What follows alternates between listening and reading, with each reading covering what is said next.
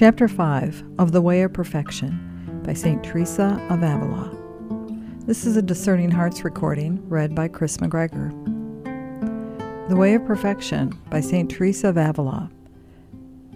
Translated and edited by E. Allison Pierce.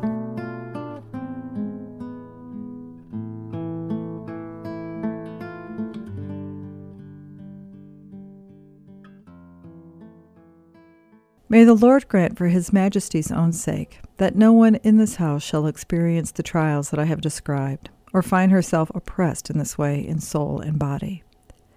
I hope the Superior will never be so intimate with the confessor that no one will dare to say anything about him to her or her to him, for this will tempt unfortunate penitents to leave very grave sins unconfessed, because they will feel uncomfortable about confessing them.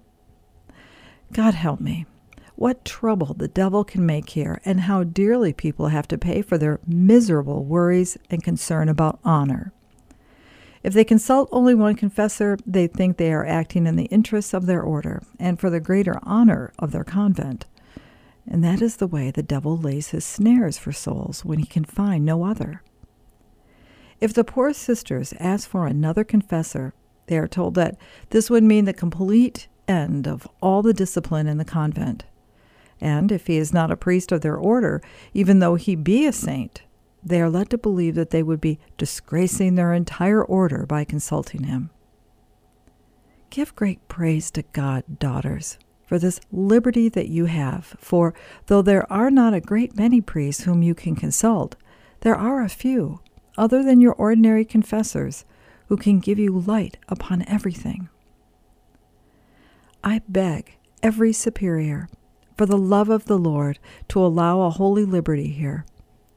Let the bishop or provincial be approached for leave for the sisters to go from time to time beyond their ordinary confessors and talk about their souls with persons of learning, especially if the confessors, though good men, have no learning. For learning is a great help in giving light upon everything. It should be possible to find a number of people who can combine both learning and spirituality. And the more favors the Lord grants you in prayer, the more needful is it that your good works and your prayers should have a sure foundation. You already know that the first stone of this foundation must be a good conscience, and that you must make every effort to free yourselves from even venial sins and follow the greatest possible perfection. You might suppose that any confessor would know this, but you would be wrong. It happened that I had to go about matters of conscience to a man who had taken a complete course in theology, and he did me a great deal of mischief by telling me that certain things were of no importance. I know that he had no intention of deceiving me, or any reason for doing so. It was simply that he knew no better. And in addition to this instance, I have met with 2 or 3 similar ones. Everything depends on our having true light to keep the law of God perfectly. This is a firm basis for prayer. But without this strong foundation, the whole building will go awry. In making their confessions, then, the nuns must be free to discuss spiritual matters with such persons as I have described.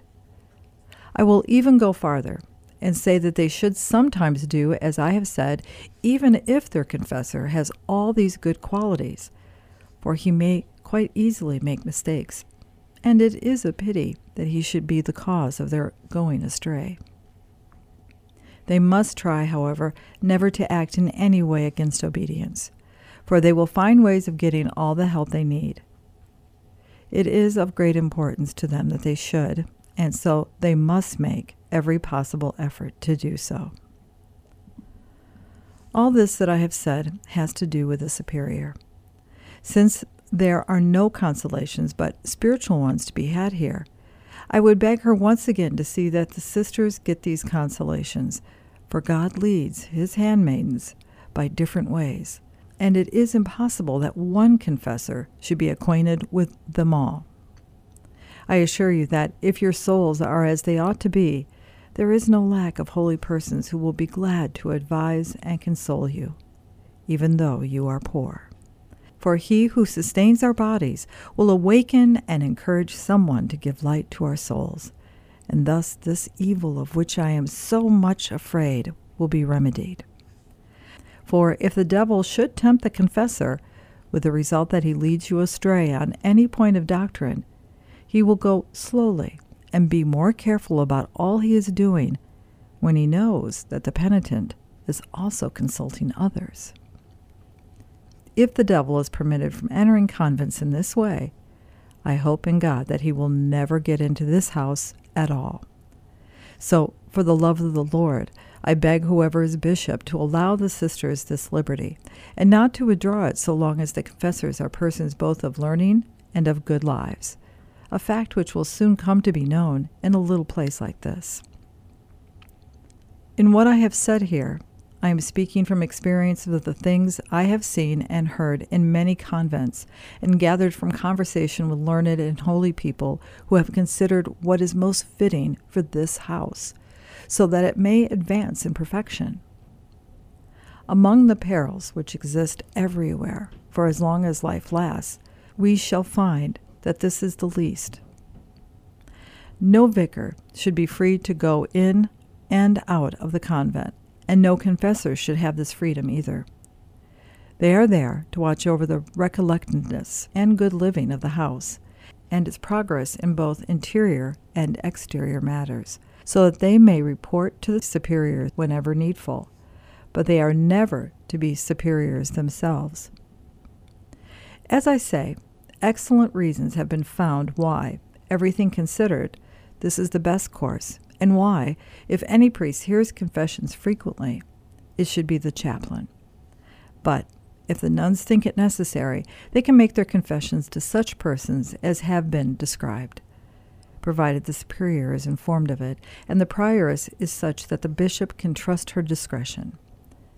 As there are very few nuns here, this will not take up much time.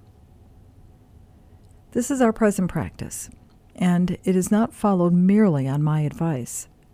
Our present bishop, Don Alvaro de Mendoza, under whose obedience we live, since for many reasons we have not been placed under the jurisdiction of the order, is greatly attached to holiness and the religious life, and besides being of the most noble extraction, he is a great servant of God.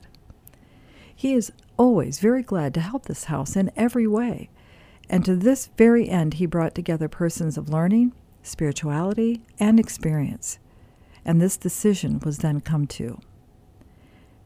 It will be only right that future superiors should conform to his opinion, since it has been decided on by such good men, and after so many prayers to the Lord, that he would enlighten them in every possible way, which, so far as we can at present see, he has certainly done. May the Lord be pleased to promote the advancement of this to his greater glory. Amen.